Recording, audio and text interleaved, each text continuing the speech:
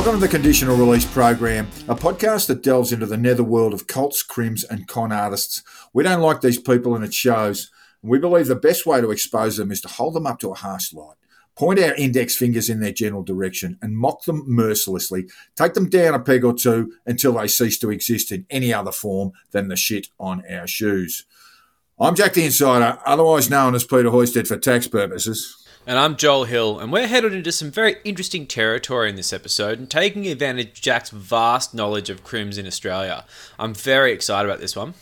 Well, I'm wearing 3 pairs of underpants. I could shit my pants at any given time because today we are going to take a look at the causes of crime. Hard, violent crime.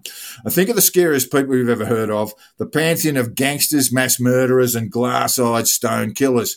I can think of a few right now. People who kill you with a smile and hurl you into a chipper with a bottle of terps so your legs don't get caught up in the blades. How are these monsters created, though? Was it nature, nurture? How do you turn into a sociopathic murderer? Is it rock music? Like shock jock dickheads demanding our government's been tough on crime? I need someone to blame, Jack! Don't worry, Joel. We'll find plenty of people to blame. And in order to find out who, we're going to have to go back, way back, when these monsters were trusting innocent children and have a long, hard look at their lives as they unfolded.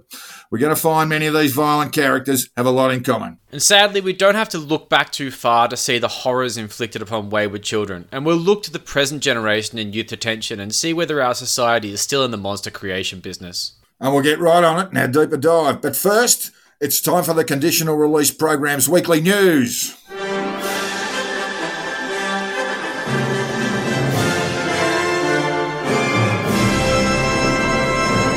What is going on with Hunter Biden's laptop and why won't mainstream media get on it? Well, mainstream media won't get on it because it's probably full of shit. So you may have heard something about Hunter Biden's laptop being left at a repair shop with the contents being sent to the FBI and then, of course, to America's favourite mayor, Rudy Giuliani. Straight to Rudy. Straight to Rudy.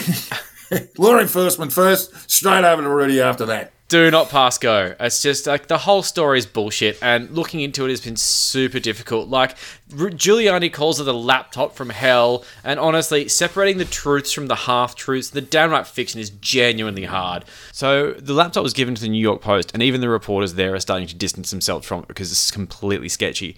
Essentially, they've given this to a couple of outlets, Fox News and the Wall Street Journal, and they are refusing to put their name to it properly either. A whole bunch of right-wing hacks are really pushing it, but legitimately is really lacking. So GTV, which is basically a Chinese billionaire's fake news website, they're pushing it really hard and no one with any shred of credibility is prepared to really touch it in depth, and a lot of talking head commentators, including some of our own, are happy to go out on a limb, but realistically they're speculating, and the entire thing is based on smoke and mirrors. The best theory I've heard is that it's a compilation of blackmail items that they've made into a form of some sort of laptop to give it some sort of tangible credibility, but like any conspiracy, it falls apart because there's too many players and things go wrong, and when the cracks form, people start to have doubts. Like, this story has so many players and so many wild claims, the whole thing just becomes invalid because where there's always a kernel of truth in these conspiracies, they tend to obscure that kernel in a mountain of shit.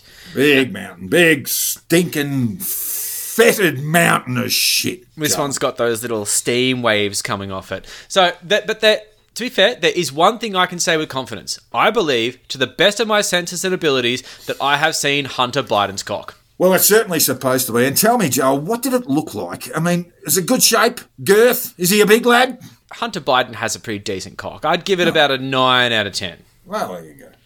So, not only that, but it was also wrapped in the feet of an alleged prostitute. And this happened either during or after the act of smoking some crack.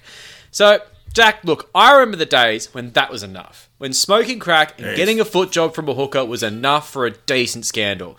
But these days, we have to exaggerate fucking everything. A good old sex tape just doesn't cut the mustard. So, the claims of this bloody laptop from hell so far are there's a bunch of emails that place his father in hot water over some sort of pay-for-play corruption charge. You know, China, Russia, fucking wah. Vague though. 100%. Nothing specific. Yes. Oh, God forbid you might get sued. Pictures of naked underage women, because no conspiracy theory in 2020 is complete without a few fucking kids.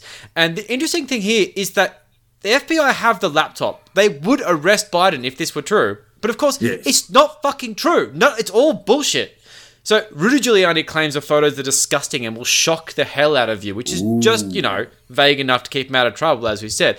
But he also said this was authentic as hell, which is actually really funny because he used a made-up scary place to create a metaphor for authenticity. So, if there's a hell there, Joel, I'm pretty sure Rudy's on his way there sooner or later. And I think when he looks at the mirror and he's having a shave in the morning, I think he understands it. I think he's in the 7th layer already. So Hunter is also pictured showing off his new tattoo of the Finger Lakes in Michigan. Now, honestly, the tattoo fucking sucks. And it's already on public record. It's been in the newspapers and things like that because people seem to give a shit about what he's got on his back. But the hilarious thing is the Anons think this is due to a tunnel network of mole children, of course, under the Finger Lakes. So, he's got a map. Well, of course. He's got a map of where he secreted children on his back. It's the first thing I think of. When I think about my mole children, I just, have to put a tattoo on my back to make sure I remember where they are. Tattooing hard evidence of pedophilia on your back is a pretty sure way to get a jury to convict, I would have thought, Joel. They just rip Hunter's shirt off and bingo, he's guilty. Yeah, the glove doesn't fit, right? So, and of course, the repair guy that handed the laptop to Giuliani, he thinks that Clinton's going to murder him because of the Clinton body count. Hillary or Bill? Look, honestly, I'd say Hillary. He's probably got a little secret crush on Bill. They're weird like that. Yeah, I have noticed. The whole story is a fucking mess, but the real takeaway from this is the Overton window has shifted so far that a video of you getting a foot job from a prostitute while smoking crack is no longer enough to tarnish your name. Standards have slipped, Joel. And it's been a huge week in Melbourne. With the entire population of 5 million breaking out of 100-day lockdown and getting on the beers. Now, I'm a Melbourne boy, Joel, as you may know, and what I remember most about the place is when Melburnians decide to get on the beers, they do make a very fine fist of things. And I'm old enough to remember when a family day at the cricket at the G meant dragging a 75-litre plastic bin full of ice and piss into Bay 13, drinking the entire contents by stumps and having a couple of cleansers on the way home. Get stuck in, Melbourne. You've earned it. Well, maybe not all Melburnians, Jack, because there was yet another freedom protest defiling the Shrine of Remembrance again, and the usual cast of sovsits, anons, anti-vaxxers, 5G lunatics and hooligans without the nads to barrack for a decent soccer team, annoying the cops and shitting on Australia's war debt in a desperate attempt to be noticed. I did see a great deal of the ugliness, Joel, with thanks to Cam Smith and his Twitter feed. From the footage, I noticed a few of the older coppers there pining for a good old-fashioned baton charge. You could see it in their faces. They were raring their way in and just start swinging. And perhaps they should have, because about an hour later, one of the more insane among the protesters belted one of the police horses with a flag. And what sort of pond life hits a horse when it's not in a race? And a masked horse botherer decamped into the throng, and I just hope the wallopers caught up with him and gave him a Victoria Police Force special. Our friends in blue like to call it a hamburger with a lot. Take it from me, you don't want one, Joel, and if you're ever offered one, knock it back. Yes, and meanwhile, Jack, in America, there are Americans. Yes, always. It'll be a tremendous place if they weren't there. Especially around the White House, Jack, which is oozing coronavirus again. There are great big drops of the virus dripping off the eaves of the White House and splashing onto people's heads as they run the gamut of certain death whenever they turn up at the Rose Garden, which, if you're a Trumper, is pretty much every Sunday these days. Kind of like playing Russian roulette with a 9mm Glock, Joel. Indeed it is. And now in the Vice President's office, more than half are down for the count. Yes. And what do you think's going on there, Joel? Do you think they're trying to get Big Gay Mike out of the way? Is it a conspiracy to kill off Big Gay Mike and replace him with the original VP pick, the not-so-deceased JFK Jr.? Our friends in the QAnon universe seem to think so. Well, that can't be good news for JFK Jr.'s nemesis, Bill Gates. But wouldn't Donny Jr. have his eye on the Veeps gig? Eric might too, but he is the ultimate fail son, the Trump throwback who somehow managed to navigate his way into something bearing some vague resemblance to a human being. And poor old Eric is the one who cheers his dad on Twitter. Always tells us how proud he is of Dad. Love you, Dad! And of course, it goes unrequited, unanswered. I don't think the great orange lizard even bothers to press the like button on Eric's tweets. Love you, Dad! Yeah. Busy, son. Of course, Eric is too stupid to feed himself if he ever lost all of Dad's money, but he's not thinking about that. He's thinking about how much he loves his dad. And if it came to a choice between all the trappings and trimmings of wealth or the love of his old man, he'd pick love every time. And the only trouble is, every time he reaches out to his dad, whether in person or on the socials, Dad gives him the arsehole. No good will come of it, Joel. I give Eric a great big hug, but he might well be a super spreader and kill me and my entire family. Leave Eric with his pain, Jack. There's nothing we can do to help him anymore. All right, Joel. Fuck Eric. And that was the news that was this week. There isn't any more. I had a good look around, rummaged behind the couch cushions, and even went through your bin, Joel. You should recycle more, by the way. But there wasn't any news. That's all the news we have this week. There ain't no more, and that means it's time to put our serious faces on and get stuck into our deeper dive.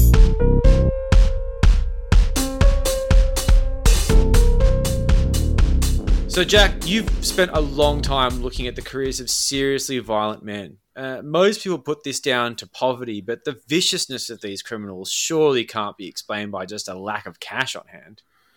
Well, the causes of crime are complex. And in general terms, the major cause is poverty. And not just economic, but intellectual and emotional poverty. A sort of a failure to connect with people beyond a narrow group of peers. I want to talk today about the effects that incarceration itself has. And in Australian history, of course, European contact established most of this country, at least as a penal colony. So we've got form, as it were, as a pretty brutal place. But what we've done really from the 19th century onwards is follow, as we did with so many other of our institutions, establish the sort of British models. And we established British models of prisons here and added to them a certain Australian flavour. And they were horrible places. They largely did not change from the mid-19th century to the mid-20th century and beyond. They were horrible places. And people who went through them were lucky to come out, and, well, the chances of them being rehabilitated were very, very scarce. And these places were, in fact, as you said before, basically monster creation places, environments. Yeah. They were breeding grounds of criminals. It's what criminologists refer to as the criminogenic effects of incarceration, that the four walls that men and women are locked up in drive recidivism. And generally speaking, the worse the place, the more likely you are to reoffend. It's sort of almost counterintuitive, but the worse the place is, the worse the detention centre or prison is, the more likely is that people will re-enter them at some point in their lives. And see, prisons are often described as sort of crime colleges. In the old days, in Pentridge used to be known as the Bluestone College. People who'd go in, men who'd go in with apprenticeships, would leave with master's degrees in crime. And I want to look at how this worked in reality and go back half a century or more to Australia's youth detention places as a sort of case study on how governments get things so horribly wrong and create horrific environments that essentially create monsters who are then released into society only to exact revenge on the community, on people like yourself and myself. Our youth prisons were disgraceful places where violence and sexual assault were routine, and it was based largely on the UK Borstal system. What is the Borstal system? Well, it was a crazy means of establishing order in youth detention facilities.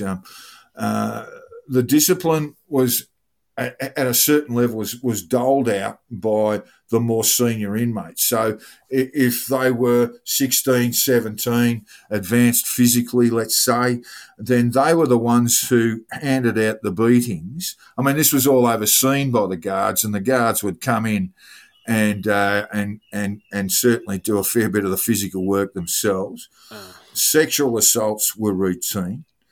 And these rather grim places kids would go into, particularly at their earlier at their early adolescent years, 12, 13, 14, be monstered by older kids, be monstered by guards, and then come out.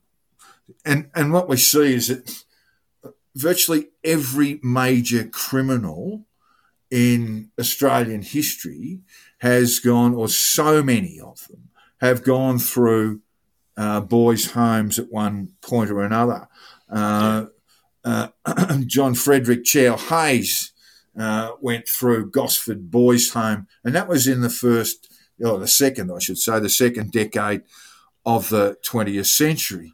And then we have names, as I say, household names like Leonard Arthur McPherson, who was considered the Mr. Big of Sydney crime for 20 years. The man who stood alongside him, Stan Smith, was another one who went through the boys' home system. And George Freeman, that triumvirate of Australian crime, McPherson, Smith and Freeman, known as the team, George also went through Gosford Boys' Home. The list is long. Nettie Smith was another one. Mittagong, Gosford. Christopher Dale Flannery down in Victoria. He was at the Morning Star Boys' Home run by the Franciscans, and he was sexually assaulted there and brutalised there as well, as I understand it, having spoken to people who knew of his experiences there. I mean, virtually every major crook in Australia in the 1980s and before had been through boys' homes.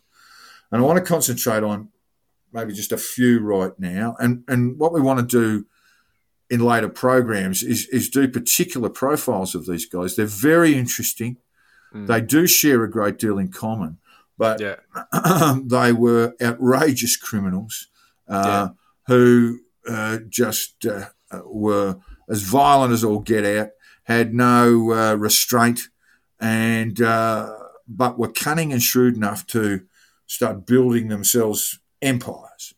Yeah. And that's essentially what these boys' homes created. Not everyone who went through a boys' home would go on to become a serious crook. Some would be petty criminals. Others might have, dragged themselves into rehabilitation themselves. Or others, of course, might have been so brutalised by their experiences that they were, almost, they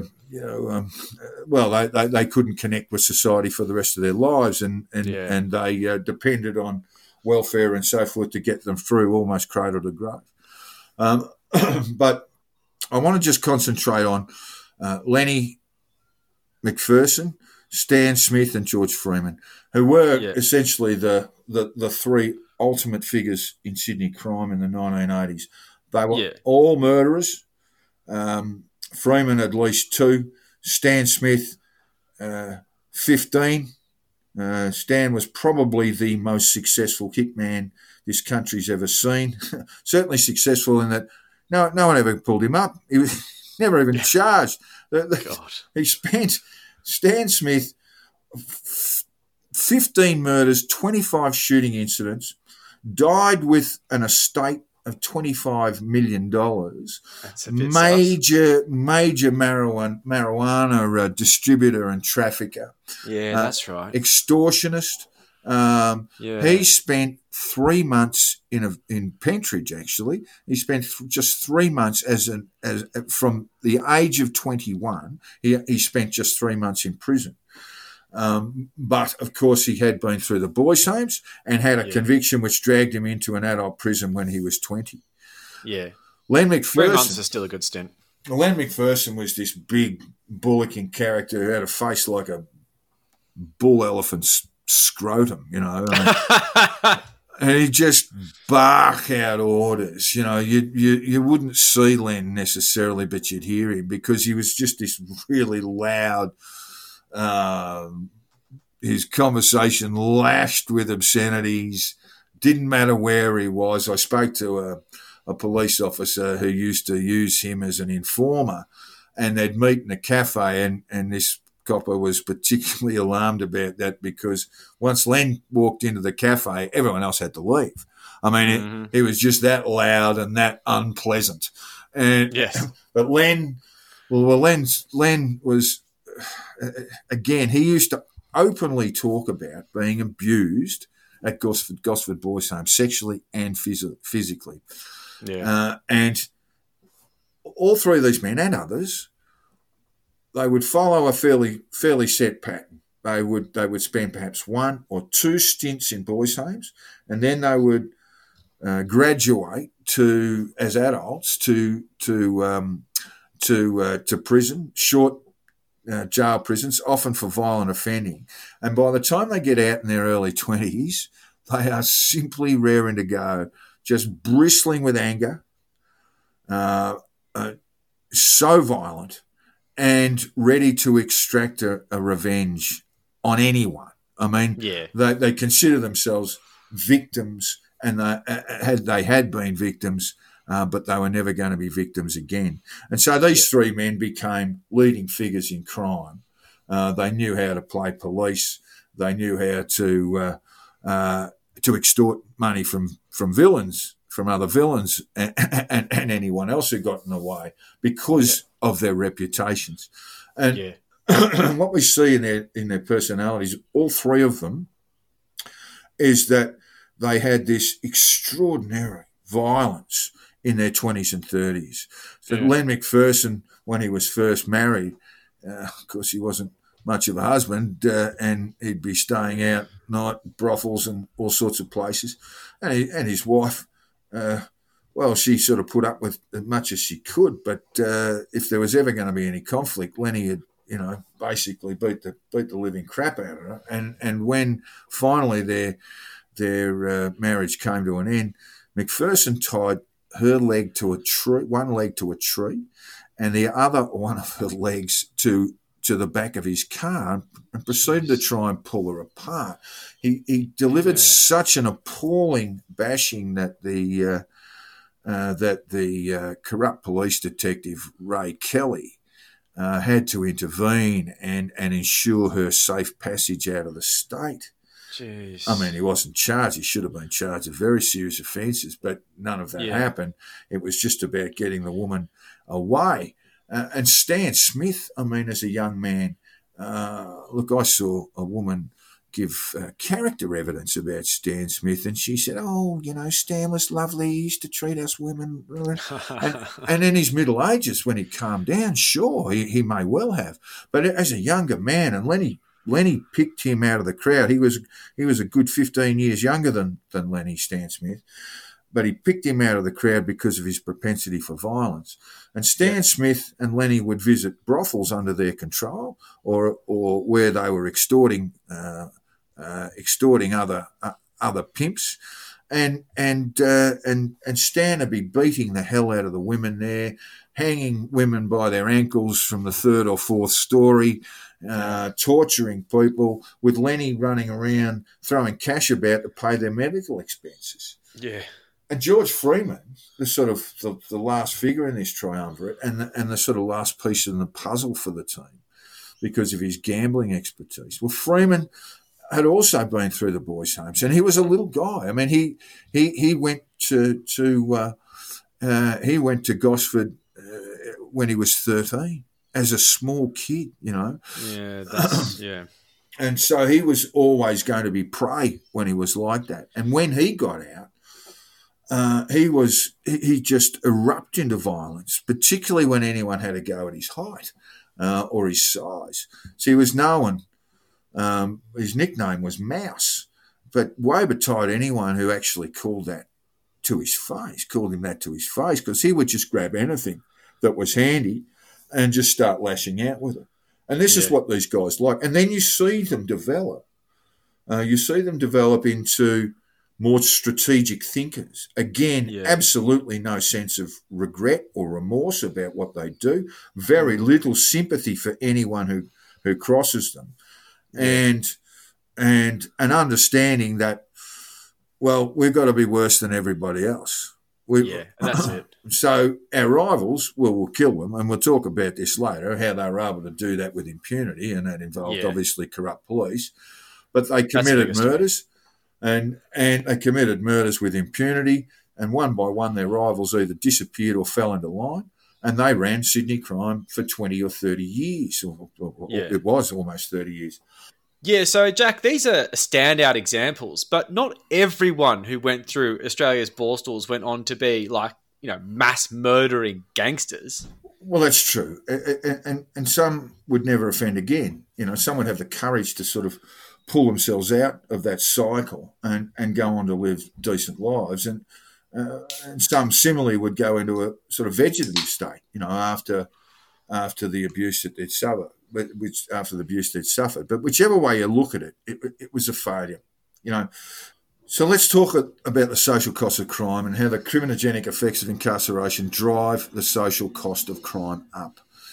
Take the example of a young male who goes into prison for car theft. Now, it's going to be more than one car, by the way. So that person's knocked off a series of cars, might be involved in vehicle rebranding and what have you, rebirthing, I should say, and possibly connected to more serious criminals. But that person ends up in jail after having knocked off, let's say, 4 or 5 cars. And the social cost of that crime is the loss of those vehicles to victims. They have lost their cars, and we can sort of put a dollar figure around their loss, and then there's a sense of violation and a loss of trust with society in general. It's not pleasant. It's not pleasant at all, and so when we put all those things together, we see what the social costs of that young male's criminal activity has come to.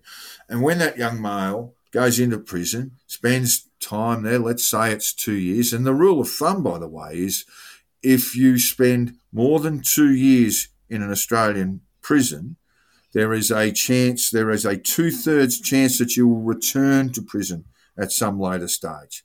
Yeah. And what's more likely is when that young male leaves prison, he goes on to commit more serious offences. And let's say it's aggravated burglaries this time, much more violent offending. The social costs of victimhood are starting to go through the roof. You've got people genuinely traumatised. You've got people genuinely terrified. And you've got people suffering serious injury along the way with this sort of stuff. An aggravated burglary is a home invasion in the sort of media speak. It's not pleasant. It's certainly not. And when that young male has committed those offences, having acquired the sort of knowledge to do so, not just that, but lost that sense of connection with the community that makes him think I can go and do this sort of stuff. The social cost has gone through the roof. And when that person gets pulled up, if that person gets pulled up, that young male gets pulled up again and goes back into jail, this time for a longer period, by the time he gets out the third time, there is a very strong likelihood that he will go on to commit very serious offences like murder, all sorts of mayhem. And the social costs balloon again. We could sit around and put a dollar figure on it, but what we started at first was a relatively small social cost, and then through incarceration, the social cost just goes through the roof. And that's what we're trying to stop. I mean, this is not, a small L liberal approach. This is really just good common sense. And you could say, look, these Borstal systems, these children's homes, these monster factories were objective failures. I mean, the policy behind them are a complete nightmare. Nothing about this makes any kind of social sense. And the issue is here that, of course, it's much more populist to go hard on crime, to stamp down. And when it comes to youth offenders, I mean, we're seeing this in Queensland right now, where there's basically, Frecklington doing the dog whistle on Townsville, and a lot of people in Townsville who are, experiencing a crime wave of kids running around going amok. I mean, it's tricky because do you go soft on crime? Because when you go hard on crime, you get better criminals. And when you go soft on crime, well, there's no consequences. Like, what's the go? Well, you don't want to be soft on crime. You can't be soft on crime. But when we look at the McPhersons and the Stan Smith, we can see that in their lifetimes there were opportunities that were lost. An opportunity for an intervention when these men were in their early adulthood and providing them with education, a sense of purpose, and a prospect of gainful employment. The thing about this is, if you're going to spend money on those sorts of rehabilitative programs, you've got to understand that you're not going to have it's not going to be 100% success rate. No. But every one that you turn over is actually got a social benefit. 100%. So I want to come over also Scott Morrison on our listeners, but the best form of rehabilitation is a job. And through it, a sense of meaning, purpose, and connection with the community, because that's what these kids have often lost. If you have a go, you get a go, right? Well, yeah, if you have a go, you commit a murder. I mean, there are programs that work and based largely around the crucial months when an individual is set to leave prison. It involves training, preparation, basic things like how to apply for a job, and providing someone with some skills. These things cost money. They cost money. So governments, looking at slashing budgets will cut these things first. It's investment. Well, it is. That's the way you've got to look at it, as a form of investment. Just as an example, the Bracks government in Victoria started spending some money, not a lot of money, by the way, on rehab programs for female and male inmates. And for the first time in Victorian history, what we saw in just the space of a few years was recidivism rates in Victoria started shrinking. And it was quite dramatic. You could actually see how the value in spending that money. And they were good programs. They provided people with jobs, connected them with the community, even if it was volunteer work, gave them a sense of purpose. And you start getting out of that, that high threat period 12 months later after they leave prison, and they had developed skills and employment and so forth. So we see recidivism rates dropping in that environment, and compared to the rest of Australia, the Bracks government had done some rather wonderful things. And of course, Bracks retired, and his successor was beaten at the next election, and along came a new government, and the first thing they did was cut those spending programs, those rehab programs, and then we saw the reverse happen. Basically, recidivism rates in Victoria started going back up to their previous highs from 10 years before, and so a lot of wasted stuff. Now, we don't talk about these things because we're soft, small L liberals or we're social justice warriors. So what we're talking about here is reducing, or trying to cut the cycle of crime and reduce the social cost.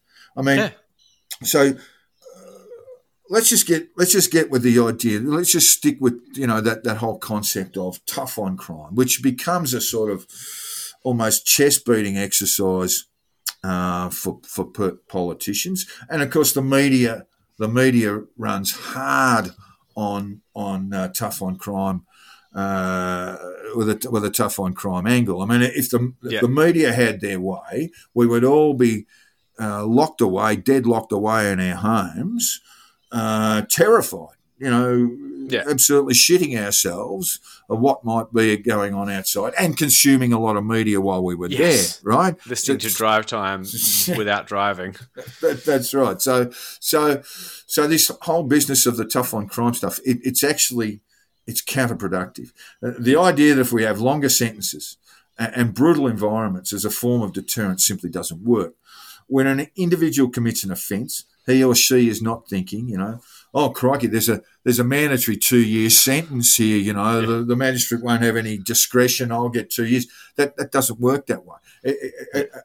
A person who's about to commit an offence doesn't think, oh, yeah, there used to be a 2-year jail sentence for this, but now it's 5.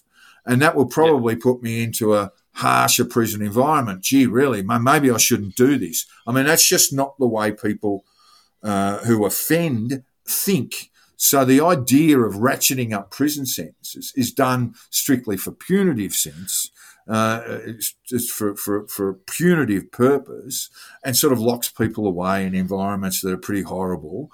But they're going to come out, and when they do come out, they're going to extract a bit of revenge. And it's not going to be on the politician or the media proprietor. It's going to be on people like you and me, Joe. Yeah, and look, this is the thing. So we shouldn't be tough on crime, but we should be at the same time. There's a real paradox here, but one of the things that's really difficult is that the shock jocks have the phone to the Premier. They are demanding we get tougher on crime and criminals, and they're talking to people who vote. Yeah. And look, they may believe what they're thinking, but every piece of data, statistical evidence, tells you otherwise. And don't let data get in the way of a good yarn, Jack. Yeah, that's right. I mean, look, let's remember the media flourished from crime reporting, right? Yeah. And the true crime stuff, well, that's an industry. You know, there are shows on TV, special reports on media websites. We're doing it right now. It's an industry. I guess we are. Yeah, and you know, and I've told plenty of crime stories in my time. I mean, and people are fascinated by it. Yeah. Look, let's move away from that SJW branding that might come our way if certain folk on the right were having a listen to this. And I've got no problem with serious violent offenders, murderers, serial rapists being banged away for the rest of their lives, or at least until they are too old to pose any sort of risk. Pedophiles especially.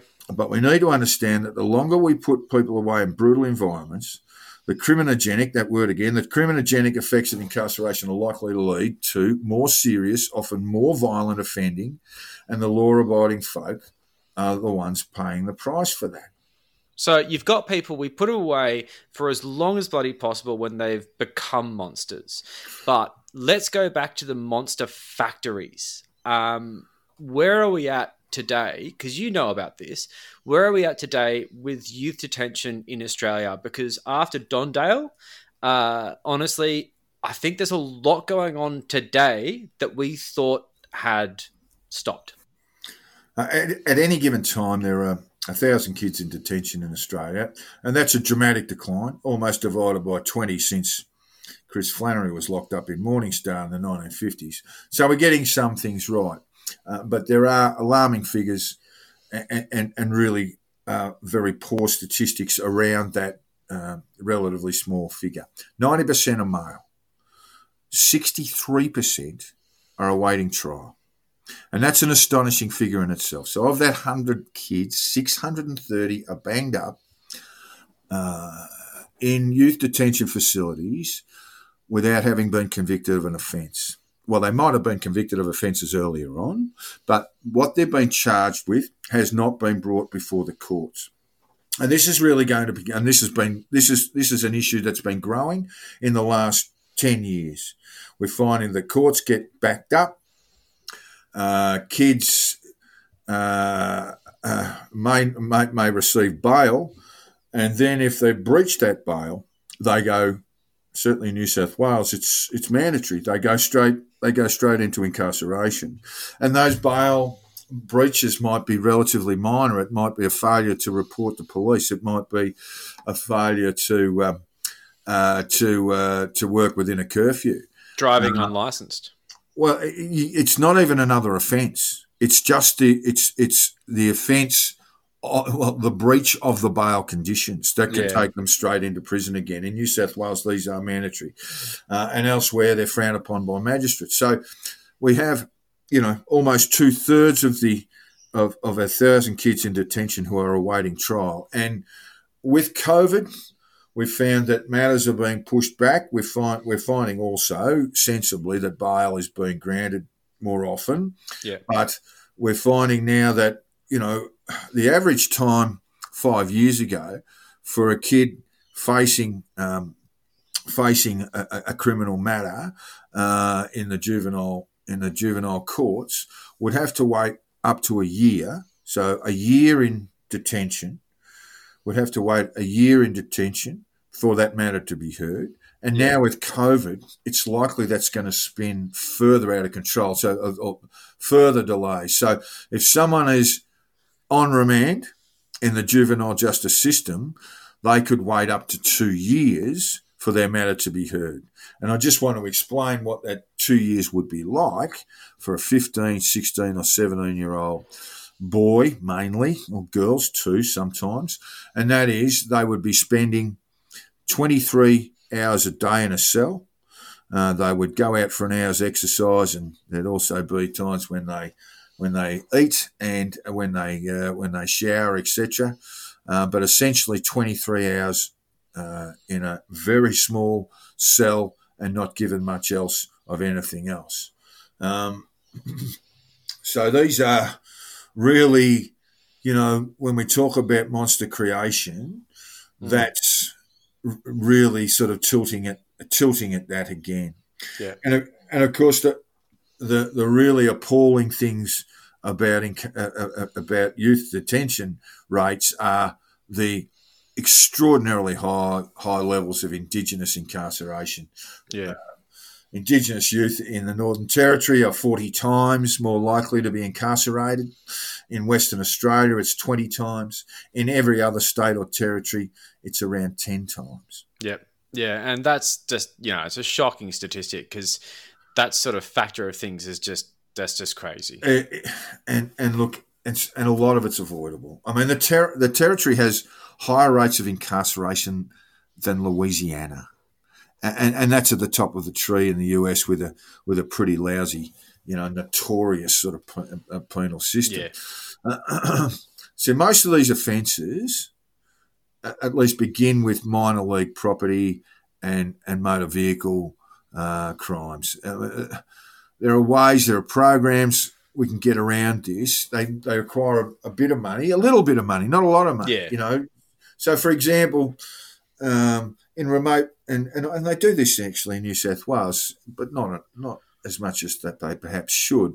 That they'll take a couple of guys who are skilled drivers and with aptitude with kids, and they'll take them out to rural and or remote New South Wales, and they'll put those kids through.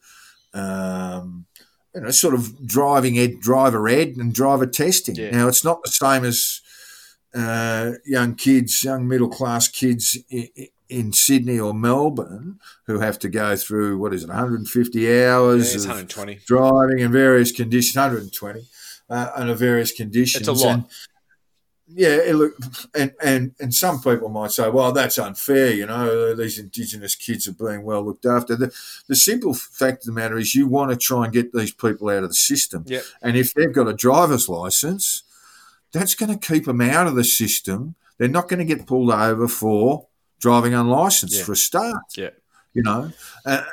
And the other thing that we've got, and it's still a major issue, particularly in Western Australia, is we have people being locked up for failure to pay fines. Yeah. And now there's a Labor government in place in Western Australia, and they claim, we just can't get through the upper house. But these things are no-brainers. Yeah. You don't want people locked up because they haven't paid a $150 fine or a $400 fine. I mean, it's just crazy stuff. Oh, absolutely.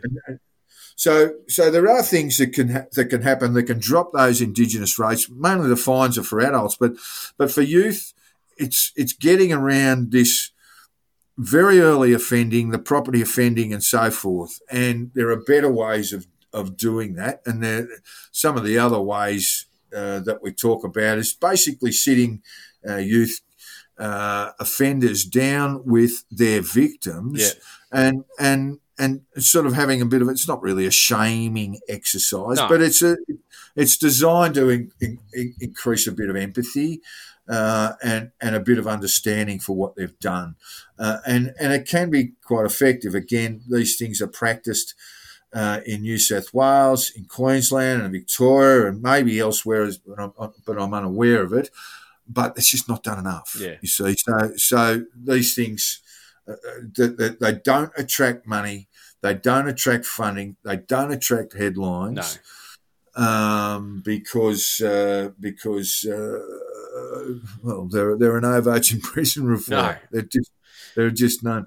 But look, there is one thing where Australia is as bad as it gets. If we want to compare ourselves to the United States, we are a mile behind, and that is in the area of putting kids in solitary confinement. Yeah.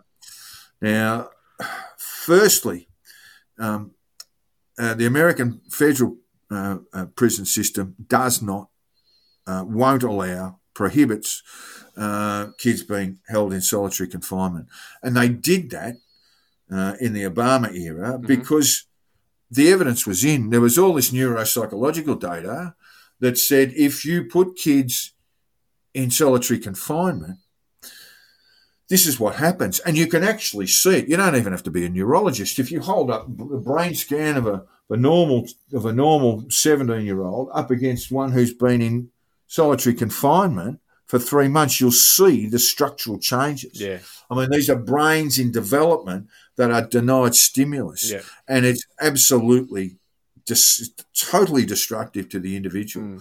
So in the Obama era, the Justice Department went around to a lot of the states and said, you've got to stop these practices. You've got to stop these practices not just because they're horrible, but because you are wide open for multiple very expensive lawsuits. Yeah. I mean, destroying a young person's life in the American legal system, that's millions of dollars in compensation right there. And what the Justice Department was telling these state jurisdictions was, with the evidence is in, you cannot dispute this in court. I mean, the best hope you've got is to sit down and settle with them. So one by one, the states, even some of the most notorious states in terms of incarceration, like Texas, have stopped solitary confinement in youth. But in Australia, we keep doing it.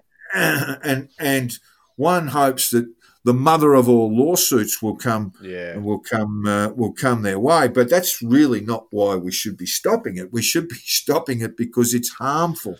I mean, for all the Dan stands out there, prior to COVID, at any given time, there were 20 kids in adult prisons in Victoria who by necessity had to be held in solitary confinement. And that period of solitary confinement could be up to 3 months. And by necessity is because they're in an adult prison. Well, that by necessity because if they're placed in, they're just not placed in the general prison populations for their own safety. But in doing so, they create, in placing them in solitary confinement, they create perhaps even bigger problems. Torture. I mean, it's not as if some of these kids are going to come out and they're going to be furious and angry. Absolutely. And they're going to extract a revenge. But more likely, the neurological effects of solitary confinement are going to lead to young people being left in almost sort of vegetative states. Yeah. They can't really connect with the rest of the community. They basically aren't going to enjoy any sort of intellectual pursuits, and they become really just, for want of a better term, burdens on the state. You either get a ward of the state or you get a bloody vicious criminal. I mean, where's the win? Well, yeah, there's simply no win here, and that's why it's simply got to stop. It, as I said, it happens in Victoria, disgracefully. The so-called Massachusetts of the South, so-called progressive government has allowed this to go on. In Western Australia, in Queensland, it has to stop, and it should stop. Well, it should have stopped 10 years ago minimum, but it really has to stop straight away. Yeah.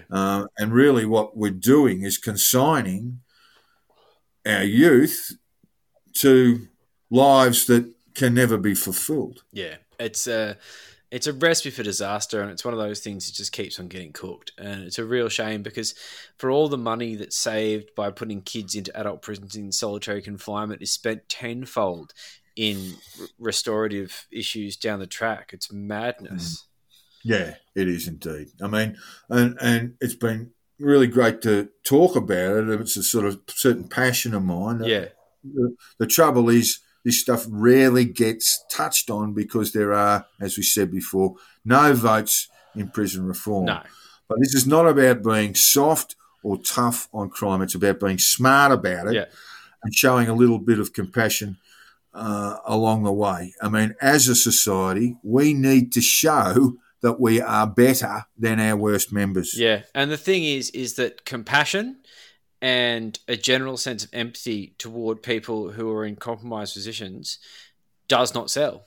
It just does not sell. And if you were to throw someone on the morning shift on 2GB in Sydney selling the line that we need to show more compassion to our disadvantaged members of society, they would not last long on the golden microphone. I tell you that right now.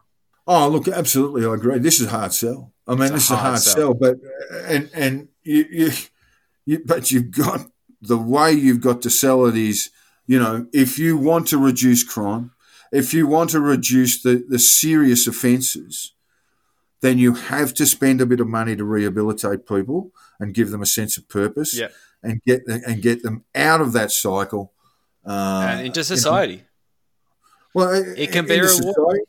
Bearing in mind, it's not always going to work. No. And if you do spend a bit of money on a program, and someone goes through it and goes out and commits some terrible offence, the media will be all over that too. The failures, blah blah blah, whatever. Yeah, that's right. So soft on crime. Here we are. Well, they're like, it's like staying in the Hilton. I guarantee you, it's not. I guarantee you, it is. Being locked up is not being locked up in a hotel. It's like being locked up in your bathroom. Yeah. And if you think it's all right, go and spend 12 hours in your bathroom tonight and see how you get on. Yeah. And then do it again, and then do it again, and then do it again, and do it again for a year or 18 months, and then maybe you'll just be before the courts then and having your matter heard. Have your partner bring you a microwave meal every 8 hours and see how long you last. Yeah. Thanks, Jack. Look, there's a lot to reflect on there. That's it's a heavy episode, this one. That's a lot of thought-provoking stuff. And to be honest, I think I made maybe a bit of a lie down and maybe some counselling to contemplate all that. But there isn't time for that now, because we're going to change the mood a little bit and move on to the segment that I know our listeners sit around like deranged junkies waiting for the fix. Oh, yes, Joel, a great big fix. A shot in the arm of this program's favourite human being. It's the week in Pete Evans. It's always a big week in Pete Evans, and this is no exception. Property prospector Pete has snapped up a giant property to hold some kooky wellness retreats. And while wellness retreats are nothing new, I think most of them don't involve lectures at dinner time about mole children. Oh. Unless he's serving up a glass of adrenochrome-rich kid's blood with my salmon, I don't really want to know about it. What are the elites getting up to? Mate, I'm not there. Very sad. There will be cooking classes, which will probably actually be quite good. But you can cook, the boy. Yes, look, I'm just disappointed I wasn't invited. I would have loved to rock up to Pete's place and get on the piss with him, paleo style. How much do you reckon a weekend at Pete Evans' place would cost, Joel? What price do you put on your dignity, Jack? Come on, Joe. We're not just activating a handful of almonds and spending the rest of the weekend under the biolamp curing your cancer. And you're bound to walk out with some extra special only at Pete's essential oils, which you can flog to your friends at a profit just like Peter does. That's a big weekend, Joe. Huge. I'd happily smoke my credit card paying for a weekend. Mate, it'll pay for itself with the first 2 weeks of hassling your relatives to sell doTERRA to them. But look, as much as I do want to rip shit on this, it does look pretty nice. It's got rolling green hills, but having some wingnut try to convince me that Donald Trump is a light worker and the royal family are reptilians just doesn't work for me. I've heard it all before. I've done my own research. It's fucking stupid. I can get that down the East Sydney Hotel at a fraction of the price. So you know what? I'm out. Fuck that. No, well, there you go. So Pete was dragged to the podium this week too and handed a huge award that really nailed some of his finest work. Yes. On the socials. Postulating Pete winning the Bent Spoon Award is absolutely no surprise to anyone paying attention. It's an award given by the Australian Skeptics, and this is his second gong. And for the first time in the award's history, it's been won twice by the same person. Well, he won it first in 2015, but I tell you what, I think he's got it pretty much minced in for the next 4 years. Yeah.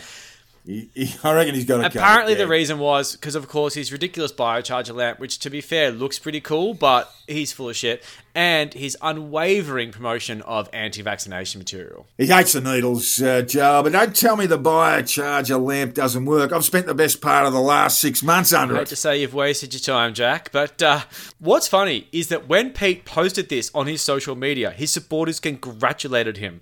The excellent guys at Blocked by Pete Evans on Facebook noticed the comment section for his tongue-in-cheek posts were overwhelmingly positive, like he'd won the fucking Nobel Prize for salmon poaching. Yep, the people who are famous for doing their own research failed once again to do their own research. Don't tell me the people who follow Pete Evans are idiots, Joel. I mean, I find that very hard to believe. Do you honestly think that Pete would deliberately waste his time just so a bunch of idiots would gormlessly follow him? You don't think he's got designs on him? You think maybe some of that MSM might get around to a few idiots? You think that might be the plan? It might help them out. I tell you what, it's a shocking revelation to me, Jack, and I'm going to spend the entire weekend thinking about it. What a wonderful man that Pete Evans is. And you have been listening to the Conditional Release Program with your hosts, Jack the Insider and Joel Hill.